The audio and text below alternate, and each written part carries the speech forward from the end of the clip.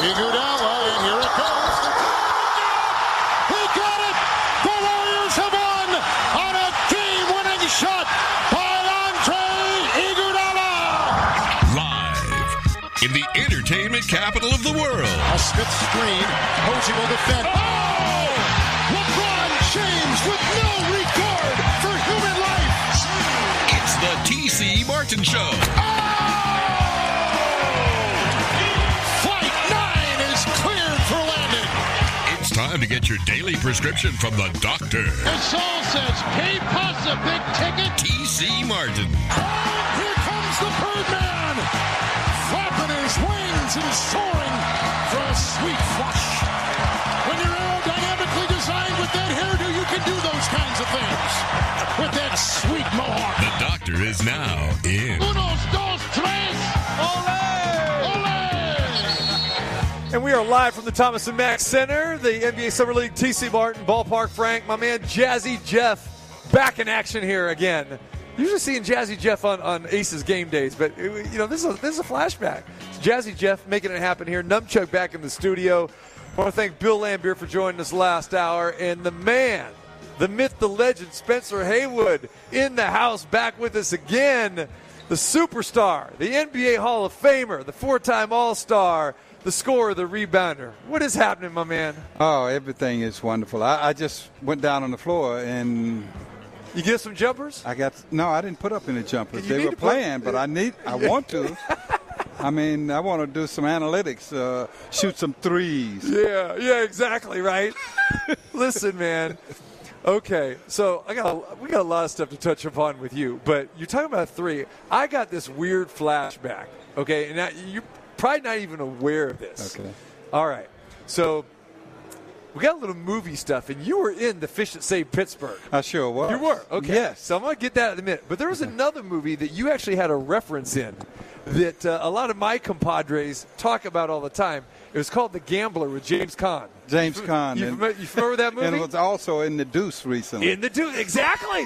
There we go. Look at this. This guy. Okay, look at this. Very nice. Okay, yeah. But do you know you had a reference at the end of that movie in The Gambler? Mm-hmm. Do you realize that you had a reference in there? I did have a reference, but I can't remember. I'm going to tell it to you. Tell me. So James Caan, I can't remember what his character's name was. He's sitting in the bathtub, and remember the story that he's a professor back in a university in New York City, and this guy's betting on the NBA. He's betting on all the games. So he pushed all the chips forward. It was like he bet a ton of money on the Lakers and the Supersonics. So he's sitting in the bathtub, and he's drinking, he's smoking a cigar, and he's listening to the game, and he bet on the Lakers. I think the Lakers are favored like by 3.5 or something like that. Yes. And he's listening to the game, and there's Chick Hearn on the call, and he's thinking he's got this game won. And he goes, Spencer Haywood from the corner, it's good! And he just went, no, Spencer Haywood killed me. But then again, Spencer Haywood fouled Jerry West. And Jerry West is going to the free throw line. Because remember, back in those days, it was 3 to make 2, Three right? to make 2, yes. Jerry, the legend, the logo, missed all 3 free throws. And he lost his bet. But lost his bet. Exactly. Wow. Because of Spencer Haywood. Because of me. And that's how you know it's a movie, because Jerry West missed all his 3 free throws. 3 free throws. Right. A perfect example. Right. But how could they get that? Because it sounded like it was Chick Hearn. It was like a real game. Yeah. So I'm always wondering, Well, did Jerry miss 3 in a row? I never knew that. Yeah. That one, that sounds kind of far-fetched. It does, right? Yeah. All right. I mean, if you say Wilt Chamberlain, right? Yeah. Chick Hearn could have easily just dubbed that in. He did do an episode of Gilligan's Island, which I remember quite well. Oh, he did? Yeah, Chick Hearn was on Gilligan's Island once. Oh, okay. Wait a minute. We go from Marianne. the Professor and Marianne. Were you a Marianne or Ginger guy? Ginger. Of course. Yes, Yeah. of course. See, a lot of people like Marianne. There it is. But, major motion picture, and then you bring in Gilligan's Island. You started with The Fish That Saved Pittsburgh, which was a good movie, but, it's definitely a niche movie. A lot of people probably haven't seen it. I'd like to see it again just to see what I remember from it and what I'd be like, oh, yeah, I forgot about that part. Or was it as corny now as it was back then, right? It was corny. Yeah, right. It really was. So you were in it. I was in it. You played for New York. I played for New York. I remember that. Yes. See? And Connie Hawkins was in it. Yeah. Julius Erving was, Right. he was in it. And listen, Bill Russell is being inducted into the Hall of Fame on this September the 9th, the weekend. And he has requested for his presenters, Charles Barkley, Spencer Haywood, Bill Walton, Alonzo Mourning, and somebody else I'm missing. Anyway. Wow. Yeah, and Julius Erving. Yeah. The doctor, of course. Forget about the doctor, you know. Yeah. So any truth to the rumor that you were dating Mona? Mona. Mona was the movie. I was her name, Mona. I was like, I dated Iman. I know Iman. Yeah, we heard that. That was famous. Yeah, she's famous. We were married for 12 years. Who was Mona? Who played Mona in The Fish that Saved Pittsburgh? Frank, you're a big guy. Get that? Yeah, but I haven't seen that movie in yikes. Yikes. That was her name, a long right? time. That was her character Mona, name. she was she could see it all. She could see it all, yeah. She the could psychic. see everything. The psychic. Yeah. Yeah. Stocker Channing. Stocker Channing was. Yes. There you go. See, I thought Frank would be all over that. Frank, come on. I'm sorry, man. I have it doesn't even come on replays of old movies and stuff like that. Yeah, this guy watches all the old stuff. Yeah. So talk about the making of that movie. What was it like? How long were you there to do that? And how about the basketball scenes? Well, the basketball scenes were pretty real because we just played, and they set up the cameras so that we would just have real action, and they would make the cuts. But we were all in Pittsburgh. Connie Hawkins was hosting us. Okay. And so Julius, he had the special locker room because he was the star. Right. And the little kid, was a little kid in the movie that was pushing everything. Yeah. So we had a great time in Pittsburgh. We went all over the city, and we would go back and start shooting the film. And we would just play basketball, and they would take snippets, because everybody could play. Right. And even the Globetrotter guys, because we had, what's the famous Globetrotter? Curly Neal, Meadowlark Lemon. Meadowlark Lemon, yeah. He was in there, yeah. And you played actual basketball players, not cartoon characters. Right.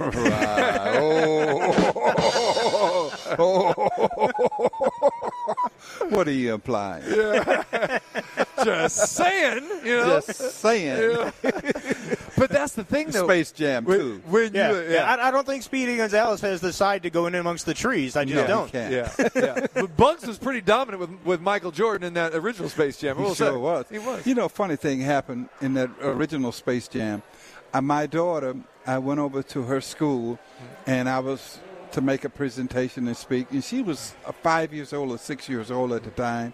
So they was making this big speech about Spencer Haywood being this. And so they brought me down on the floor, and she was there to present me. And they said, "Young lady, how did you learn how to play basketball?" And everybody, the tagline was, "My dad." But she said, "Michael Jordan in Space Jam." See? The power of Hollywood, right? Power of Hollywood. It is. Yeah. It is. Yeah. Well, and who knows? Maybe it was Bugs' girlfriend, Babes Bunny or whatever, that encouraged her to get into the basketball. Get into the game. And she played Division I at Northern Illinois University. The Huskies. I went a semester up there. Okay. And well, what happened after the other semesters? But anyway. I had to go back to work and help support my family. Yes, so that daughter is now a doctor, and she has encouraged me to get involved in medicine and trying to recruit young people to Roseman University and trying to get us to understand that, we're falling so far behind in vaccines and vaccination in this state. And it is because, African Americans don't want, and they have suspicion. So we got to create some doctors. We need to do the same kind of recruiting and the same kind of stance that I took to change the rule in basketball, and now we're doing it in medicine. We need to get more Hispanics and more blacks. We're only at 5% of the doctors in America. So there's a lot of problems, with when they say, well, can you go to your doctor, and black people are afraid to go. Yeah. It's great to have you here to not only talk about basketball, but talk about what you're doing right now, the fairness and access. in medicine, and you bring up a great point that, and we were talking about this earlier. Mm-hmm. We talk about Curt Flood, what he did to baseball. Yeah. Spencer Haywood is that to the NBA. Yeah, I was in court basketball. At the same time. We were at court. We was in court. We were talking about that. Yeah. Curt Flood and Muhammad Ali, and they were like looking at me like, "What are you doing here? You're 20." You're 21 years old. What are you doing in here? You're like, yeah, but at 20, I'm a veteran. I was just the MVP of the Olympic team. Yes, I was 19 then. And I was the MVP of the ABA. And I was playing at the same time that I was at the Supreme Court. Denver Rockets, by the way. Doesn't seem right, but that's who we played for. The Denver Rockets. That was crazy. And guess why was the name Rocket? Rockets. You tell me. Because the truck line that Ringsby owned, who owned the team, was Rocket Service. Oh, okay. It wasn't about the Rockets. That's literally, we're talking about a sponsorship deal.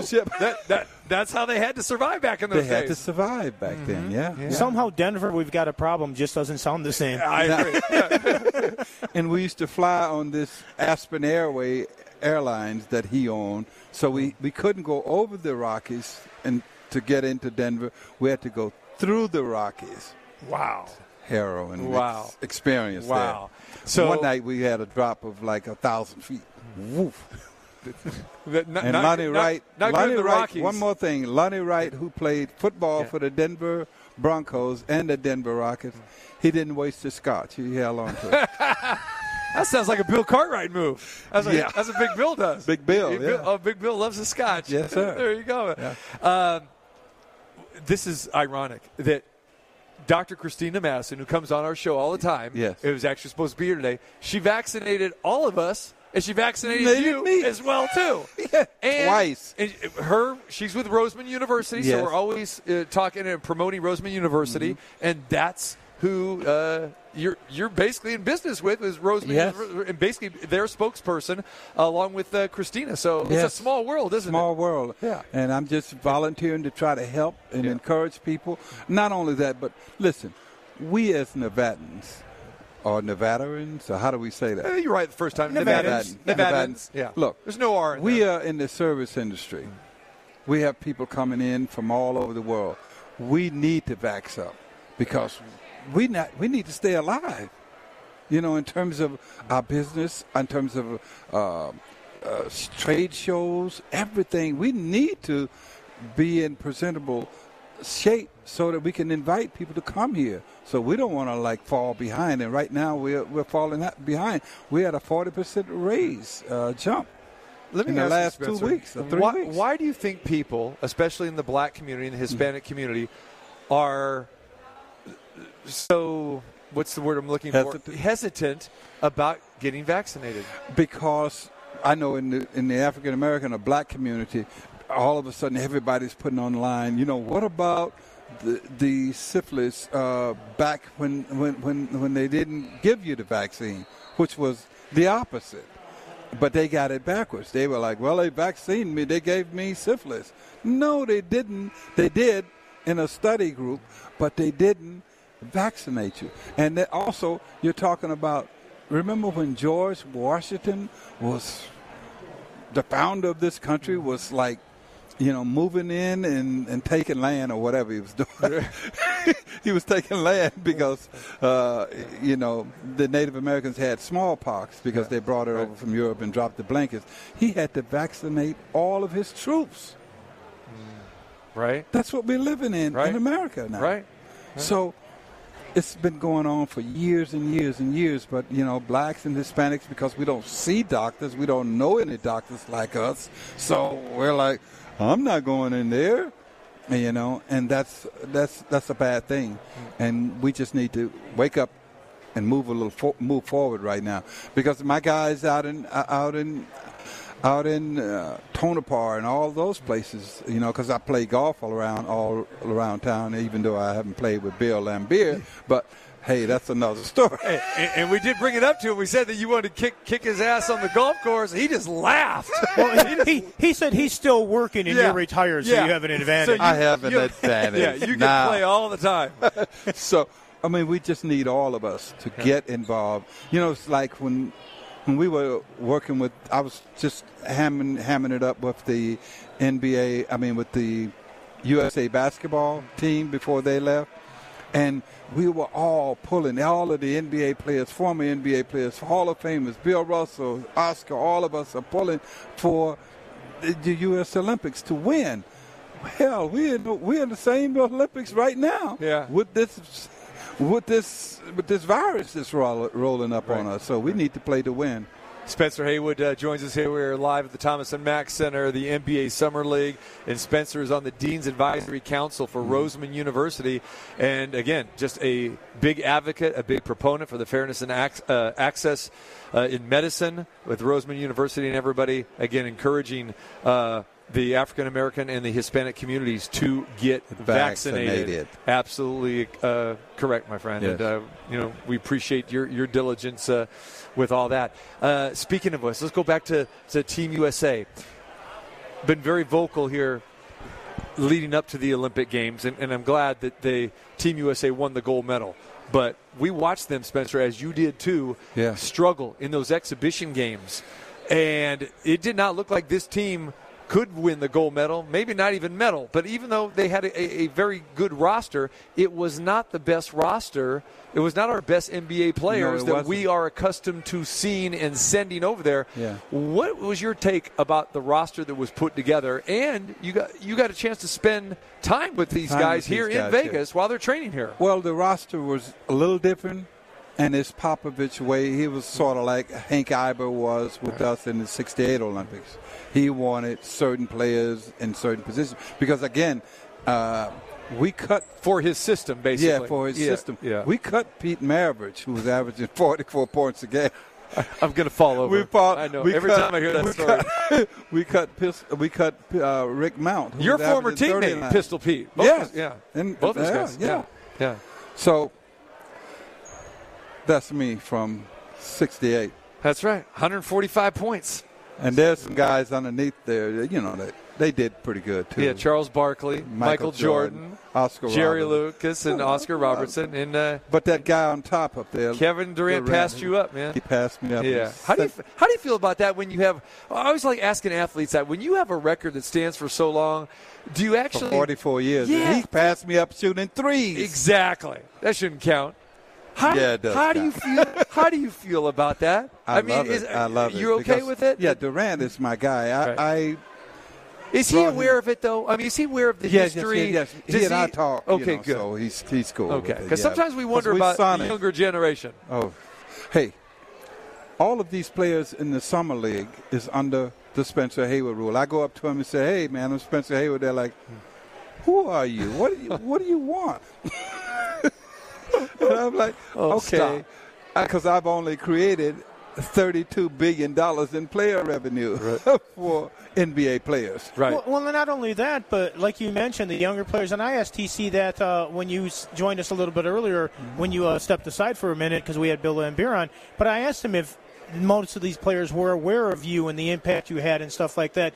And I'm wondering also with how you were the precursor to what's going on in the NBA today, kind of the stuff that you set in motion, and that also leads to the things going on now with even college athletes with the likeness thing and the being able to promote themselves and that kind of stuff.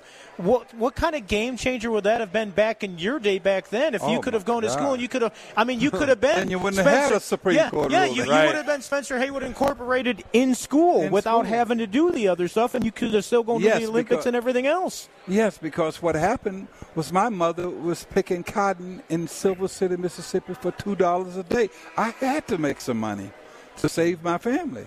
So, yeah, it would have been a great thing. So the one thing that is happening now with Adam Silver and the Michelle Roberts, who is our CEO of the Players Association, they're getting ready to change the name to the Spencer Haywood rule, because for years it's been called hardship, early entry, one and done. Right.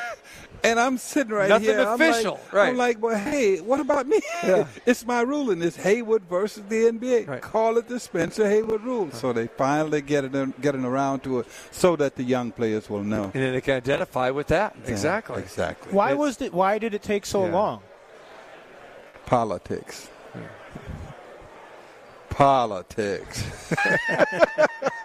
You can because elaborate. you don't sue the NBA and walk away scot-free. Right. I mean, it took Right. me 27 years to get into the Hall of Fame. Right. I had to wait. 2015. Think about this.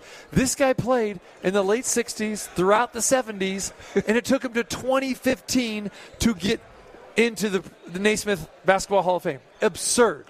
But it happens. I know. All of these I things know. happen on God's time, is not on mine. Honestly. So I can relax and be cool about it. How bitter were you during the 90s and the 2000s, the early 2000s? I was a little upset, Yeah. but as JoJo White would say, I was pissed off to the highest degree of pistivity. Okay. So let me ask you. That's my former teammate of in the course. Olympics. Yeah. Let me ask you, what do you think turned it? What turned it is people got a chance to know me and see me, because before I was a recluse. I didn't want to be, ostracized. I had been so put down for so many years up until 2015. I was like this guy who messed up college basketball as we know it, messed up college football as we know it. He brought in all these young guys into the NBA, and oh my God, they can't play right now. They need to wait for 4 years in college. That's the guy, Spencer. So I was that guy. Yeah.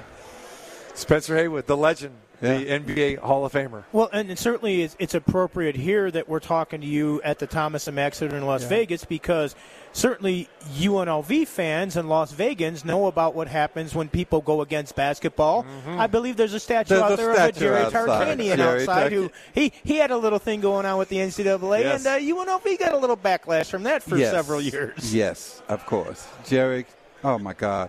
I just wish it had happened earlier for Jerry. Right. Because I wanted him to enjoy the fruits of his labor. And let me just tell you one more thing, a little history that you guys don't know. Jerry Tarkanian, am I saying it properly? Yes. Tark was my coach for junior college when we went to the Olympic tryouts in Albuquerque, New Mexico. He had a junior college team, and he was telling everybody down, I got the best player in all of this. And later on, Hank Albert came to him and said, you're damn right, and we're taking him number one. So that's my Jerry. That's Jerry. And it all comes back to Space Jam. I took a wrong trip at Albuquerque. Wrong turn at Albuquerque. Space Jam. Boy. It's all cyclical. See what you get here. This is what you get on the show, Spencer. I love it. You get it all. You get it all. That's it. Right. And we haven't even dove into food yet. Oh. We're going to always dive into food, too. So you're lucky we haven't got into that. Well, please. I live with a vegan. There you go. How often you get by to see the Las Vegas Aces? I've seen 2 games, and I'm going to see a lot more when they get back into play. I think they start up Sunday. I want to see you out there. We'll get you on the pregame show. Let's do it. Yeah, I'm there. Yeah. Right there. Okay. Definitely. This man is a legend. He is a guy that I idolized when I was growing up. I wanted to shoot the ball like Spencer Haywood. You don't know how many references that you had in my neighborhood, my friend. You did. And it was great watching you play. It was great following the court case and that sort of thing. But what's even better for me right now is sitting here with you knowing that you are beloved by so many people. Yeah. And we need to get the word out not only with these current NBA players. They need to recognize what came before them and what you created and the billions of dollars that you have created for this league. But also now let people know what you're doing with Roseman University and the vaccination, because, again, this thing is – we hope it gets better. But with this Delta strain and everything else that's coming here, I mean, we're big advocates here for people getting vaccinated, and we do it for Las Vegas. Yes, I mean, absolutely. We are the hosts. Look at all of these people; they come to visit us. Yes, so let's protect them by vaccinating. And not only has this been the entertainment capital of the world, the boxing capital of the world, this is now the sports capital of the world. Sports capital of the world, right? And a little tip: soon come NBA basketball. That's it. Not just Summer League. Are you calling outright expansion team, or are you talking relocation? Tell us what you're thinking. There's two options. Mona, look in that crystal ball, Mona. What do you Mona see? looking at that fish that saved Pittsburgh. Looking at crystal ball. I mean, there's a couple of teams trying to maneuver to get here. And the expansion, we already we're getting ready to open up for Seattle, for the Seattle Supersonics. Right. And so as always, the NBA, where there's new hockey teams, they bring in two basketball teams. So you have to keep the balance. So you have Seattle and you have Las Vegas, the two expansion teams. And one more thing, Gary Bettman was the deputy commissioner under David Stern for the NBA. Yes. Yep. So it's all in the crystal ball, my friends. Well, hey, one more thing I want to bring up. We talk about Seattle, okay? Yeah. Very good friend of mine, because I'm a Sacramento native. Yes. James Donaldson is running for mayor of Seattle. Yes. And James comes on the program quite often as well, too. Talk about what it means to Seattle to get the Supersonics back and talk about what that was like. Because you were there. You know it when they left to go to OKC. Well, to get them back is just an incredible thing. Because, the OKC didn't take the name, the brand, and our jerseys. Lenny Wilkins, my jersey. Classic green and gold. Gus Williams, baby. Yeah, our jerseys. Downtown Freddie Brown. Downtown Freddie Brown and Nate McMillan. Yeah. I remember Jack Sigma with that little behind the head shot from the baseline all the time. Don't forget the permed hair, too. Yes. Yeah. I used to perm my hair like Jack Sigma.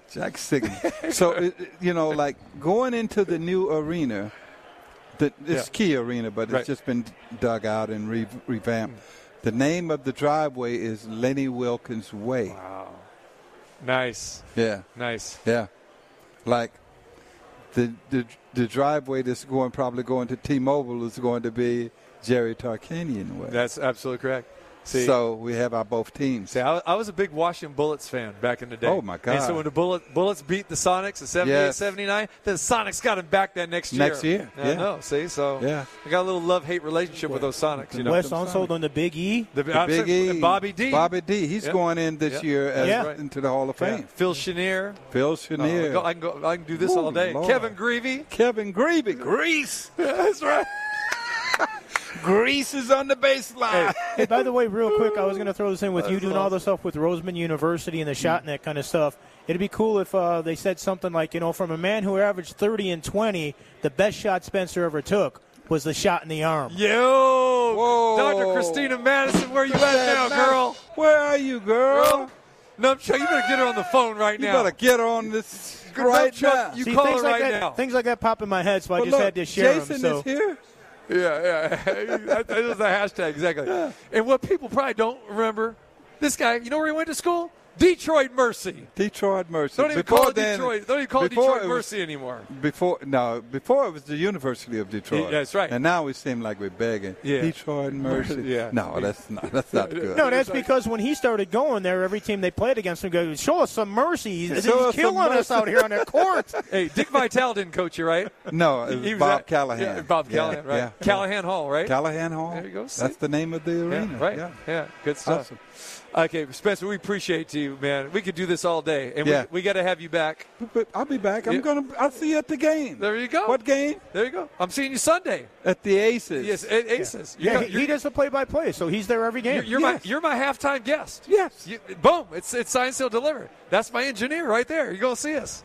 There it is. Jazzy Jeff in the flesh. Jazzy Jeff? That's it. It's Jazzy Jeff. Oh, man. Where's Will Smith? I knew you were going to say it. There he is. There he is. Hey, Leo Wilcox. Oh, yeah, NBA. Exactly. Everybody's here. Baby. Everybody's here today. Yeah. All right, brother. We appreciate you, man. Good seeing you. Spencer Haywood, the legend, the NBA Hall of Famer in the house. Much love, man. All right. We come back. Sam the Man Gordon's going to join us. We start talking NBA Summer League. It's a tough act to follow. I know. T.C. Martin Show on a thunderous Thursday live from the Thomas and Mack Center. NBA Summer League. Logic and insanity mixed into a perfect prescription from the Dr. T.C. Martin. NBA Summer League here on this Thursday. TC Martin Ballpark. Frank, Jazzy Jeff here. Numchuck back in the studio. Spencer Haywood in the house with us. Bill Lambert. Appreciate everyone for joining us here. And now we bring in our good friend Sam the Man Gordon from the Las Vegas Review-Journal, and that is covering the NBA Summer League here for the RJ, as well as boxing, UNLV, Raiders. The list just goes on and on. What else? Lacrosse, croquet. You got it. What else you got, man? Everything under the sun. You know you're going to be covering lacrosse here when they come as well, too. I might be. We'll see. We'll see. And, of course, starting Sunday, again, the Aces in there as well. So. Yeah, absolutely. Did I not say the Aces? I thought you mixed it, but it should have been right at the top. We can say it again. Yeah, we can say it again for good measure. That's right. Right? The Las Vegas Aces beat reporter. Hey, I'm sorry to give you some bad news here on the spot, and you probably heard this 5 minutes ago, but you're going to get bumped from the halftime show on Sunday. You're getting bumped by Spencer Haywood. I am. I'm hurt, TC. I'm in pain. Now, we've only bumped you before for Mark Davis, Andre Drummond. Let's see, I think, and Spencer Haywood. So, I mean, all right. At least when you get bumped, you get bumped for good reason. From a little bit of royalty, right? Yeah. Okay. I guess I can accept that. I guess. Yeah. Is he going to be in the green room on standby? Or? Yeah, right. You're going to be back down on the court side, though, aren't you? I believe so. Yes, I certainly hope so. Right? I think I filled the paperwork out correctly. I don't know if you passed the test or not. I guess we'll find out Sunday. Yeah, exactly. Check all the right boxes, all that stuff. All right. Hey, you like us, man. You've been here a lot covering the Summer League over the years. We missed it last year. It's good to be back. Give me your take about the first 5-6 days of Summer League so far. Feels like Summer League, TC. I mean, now, granted, some of the days I think are a little slower than maybe they have been in years past. But I've been out here pretty much every day, at least for a portion. And it's good energy. It's good energy. You have the crowd. The crowds are engaged. People here love basketball. And, of course, you have the who's who of the NBA, teams, team staff, agents, other players. I mean, this is not only is it a great basketball event, but it's become the premier networking event of the NBA offseason. So for me, from my perspective, it feels a lot like how it normally does. I feel like the protocols have been pretty effective for the most part. I think people are being pretty responsible. But crowds are engaged. There's been great play. I mean, Jalen Green's been awesome. Jalen Suggs has been fantastic. Right. I've been really impressed with Davion Mitchell, the Sacramento Kings. His defense, I think, translates immediately to the NBA level on the perimeter. So it's good to be back. It's really good to be back, and it has that kind of comforting Summer League, summer in Vegas kind of vibe, and it seems like people seem to be enjoying themselves. Yeah, and like you said, some days are going to be more attended than others, and it definitely, it does bring back the flashback. And I remember these days, I mean, we'd be jam-packed here. Yeah. These corridors would be jam-packed. It's not quite that way, today, but I think this weekend we're definitely going to see that. People are masking up.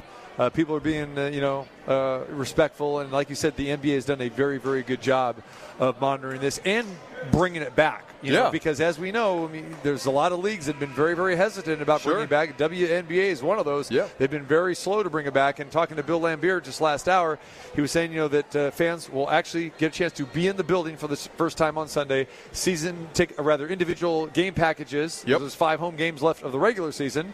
We're going to have fans back in the stands at the Mandalay Bay, the Michelob Arena coming up this weekend. Yeah, we are. And we're getting kind of a good sense of what that's going to feel like, I think, here at Summer League. I think, again, people are responsible. People are being respectful. And with the Aces coming back, I mean, after a 15-6 start to the season, after some Olympic gold coming back to Las Vegas. 4 golds, baby. 4 golds, 4 golds. I think there's definitely going to be some energy in that arena come Sunday, especially because, look, let's not forget, there was no – I mean, fans, it's been 2 years since you can get a single game ticket or, any kind of package to come see the Aces. And with as good as they are, I mean, they were good 2 years ago. This is a real championship caliber team this year. I expect them to win the championship. So I think there's going to be a good show out on Sunday from the fans as well. We were talking to Bill. I'm going to ask you the same question that I asked him. Talking about A'ja Wilson and seeing her play in the Olympic Games and in being one of the youngsters on this team, playing with the likes of Sue Bird and Diana Taurasi, who have each won 5 gold medals.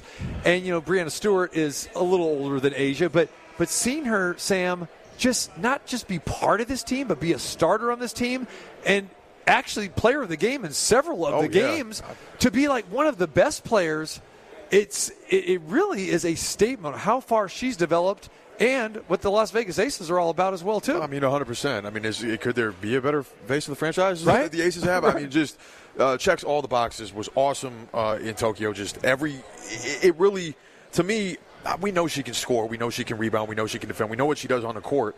But I think the fact that the best players in the world were deferring to her, that shows you her leadership, her intangibles, her impact on her team, how much her teammates trust her. That's beyond just what her skill. Her skill is obvious, but as you know, TC, her personality, her selfless nature, I mean, that comes across in how she plays, and it came across in the Olympics playing with the best players in the world. And I think from a strictly a basketball standpoint, obviously she has a ton of success with the Aces, statistically, very, very dominant player. We know that. But I think there were different kind of facets of her game that were unlocked playing alongside the rest of the great players, where, look, it's not just on her. You know what I'm saying? The game plans aren't just constructed to stop her, to slow her down. You have everybody. You have best three-point shooters. You have the best point guards. You have other great bigs that she's working with. And as a result, she was able to thrive in a lot of one-on-one situations, really able to be effective. I thought she was excellent defensively the whole tournament. And like you said, the face of USA basketball going forward. Really, right. She led the USA team in scoring. Yeah. She was awesome on the glass. She was super efficient. So it's just like you said, it's a continued step in her growth and development. I mean, her resume already. She just turned 25 is unbelievable, and I think there's going to be a chance, come this fall, to add some accolades to that resume as well. Yeah, I don't know about you guys, but when I saw them play Japan and I saw her, Brittany Griner, and the other bigs for Team USA, I almost felt sorry for Japan every time they tried to go down low. Yeah, I mean, and Brittany Griner was incredible, too, in that gold medal game. She's unbelievable. And to me, like, watching those games and even see you could see the seeds of that happen here when Team USA was playing their exhibition schedule here. This version of this team was all about their size. Right. I mean, that's what no other team could contend with. Not that they didn't have good guards. They obviously had great guards. But I thought it was super smart of Dawn Staley. Look, we got bigs that they can't physically – we will wear teams out through the course of the game, and that's exactly what they did. I mean, that's when you got 6'8", 6'5", 6'4". You got Brianna Stewart 6'4" on the wing. Yes. Like, that is a lot of size to contend with, and I thought Team USA really did a good job playing their strengths. Chelsea Grace some love, too. She was awesome. She was fantastic. I mean, as well, too. The backup running when Sue Bird sat, she didn't miss a beat. Ran the show, was efficient, was effective, doing what she did with Team USA, exactly what she does with the Aces. She just brings a calming presence, makes sure the ball gets where it needs to go. She was phenomenal as well. I want to see if you agree with me on that. And I'm not asking you to agree at all. Yeah. But my viewpoint has been with Team USA basketball, the men and the women, that this women's team is so enjoyable to watch because they put the best players out there. You don't see any women denying to go to the games or whatever, and you see the personality, the bubbly personality of A'ja Wilson. Even Brittany Griner, a lot of people say, they've never really seen a personal side of her. And then, Diana Taurasi and other people. It just seems like to me that watching the women was more enjoyable than really watching the men because of not having our best players, kind of the roster influx in limbo, and then maybe having a little bit of the attitude or the prima donna style that some of the men have. Well, the men have to. They had Kevin Durant. That's what it boiled down to. Right. And they did win gold. Congratulations to the men for winning gold. They took care of business, but it was clunky. Right. It was clunky. Some of those games were a lot closer than I think they needed to be. This is obviously, like we talked about before the games, TC, obviously not one of the best. I mean, one of the worst teams that Team USA put forth. And again, credit to all those all great players, a lot of all-stars and whatnot, but you knew you didn't have the upper echelon players. And to your point about the women's team, I think it's really a credit to the culture that started in 1996, and going into those Olympics where you trained for a year, where it was emphasized, this is huge, this is everything, really triggered the foundation of the WNBA and whatnot. And I think there's an understanding there from this generation of players and generationally going forward that, hey, this is super, super important. This is an honor and privilege to wear this jersey. And I think that the best women in the world want to be a part of that more so than the men. And where the men, it's been, I think, more... like you said, it just doesn't. There's just not the same feel to it. There's not that connectivity, the cohesion. Well, right. Yeah, right. The cohesion within the players. But I'm just saying of how people feel about when you're watching that Team USA women's basketball. Yeah. I mean, you feel that sense of pride. You see everyone's on the same page. Yeah. But with the men, I mean, even after they won the gold medal, you see Kevin Durant and Draymond Green with their Instagram posts and that sort of thing about, we had all these doubters, we had all these haters. I mean, shelve that. I mean, you don't need to come out and say that, it's when you're representing your country. And I don't care if there's doubters or whatever. I mean, me personally, I think you should just shelf that. And it just comes across like, it's just more individualistic than you should be at an Olympic Games. Yeah, and I hear what you're saying. That's just the way I feel. I hear what you're saying, and it's watching the women play again, so cohesive. They played, I felt, with a lot more joy throughout the course of the tournament. There was more pride. As where the men, it was almost like they have to win gold, and there was like this, playing with some pressure, and it just it didn't feel like it was as enjoyable, save for certain stretches. Second half against Australia, I mean, obviously there were times in the gold medal game where it clicked, and they seemed to be having a good time. But just even being around the men's team here, and those virtual press conferences, there's just a little bit different feel to it. And again, I think it's a credit to the culture that USA Basketball has built on the women's side, that, hey, this is still a premier source of pride, and the best American players in WNBA understand that and want to be a part of that, where the men, I don't think, is perceived the same anymore. Well, there's that old adage in sports of play for the name on the front of the jersey, not the back of the jersey. When USA is what's on the front of the jersey, you would think that would be heightened even more. And I don't know that it necessarily was in that, like you said, with the Instagrams and things like that out there.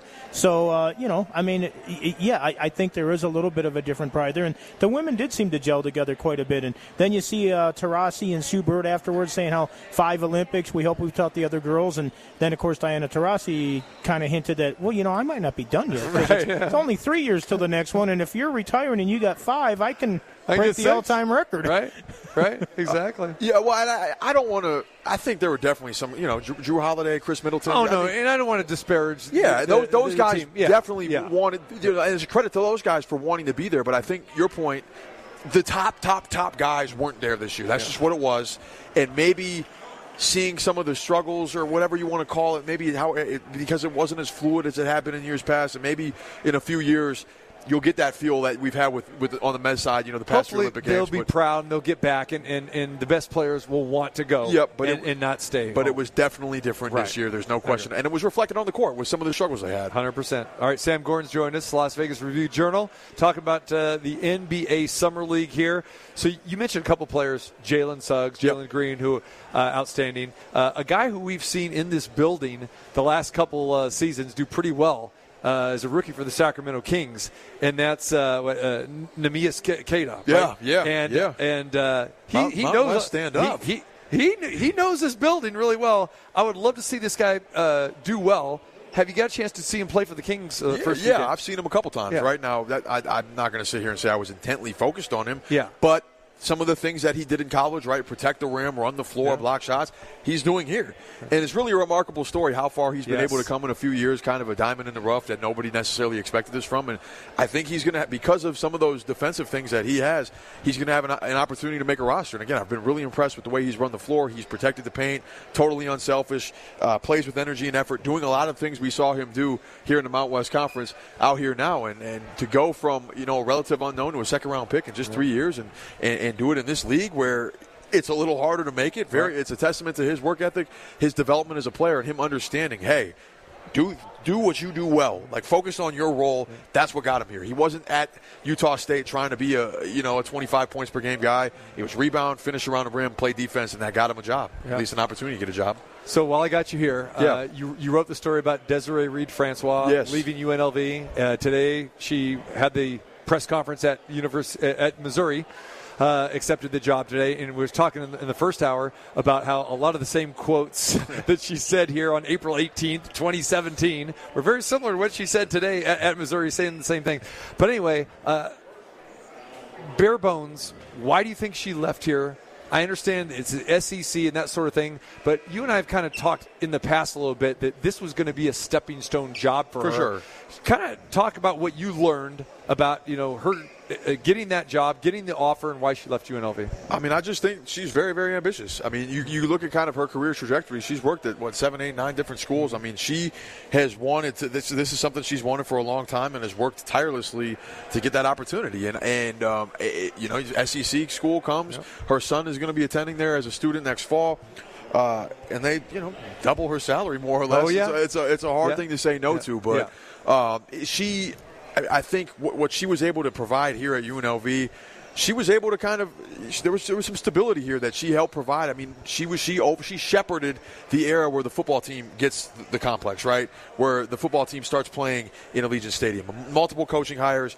I think a lot of her legacy, or a lot of at least the way UNLV fans are going to remember her, is going to be dependent upon how Marcus Arroyo does and how Kevin Kruger does over the course of their tenures here. I think it's still way too soon, but she was able to provide some stability and obviously excels non-revenue sports. She did an incredible job hiring coaches on the non-revenue side. A lot of academic growth here, and oversaw fundraising efforts that resulted in some major changes with UNLV facilities. So it was a natural progression. I mean, folks I've talked to aren't surprised by this. Right. This is what she wanted for a long time, and it was just about finding the right time and the right fit, and that happened to be Missouri. So best of luck to her as she moves on to the next stage of her career. What do you think UNLV does in their search for an athletic director?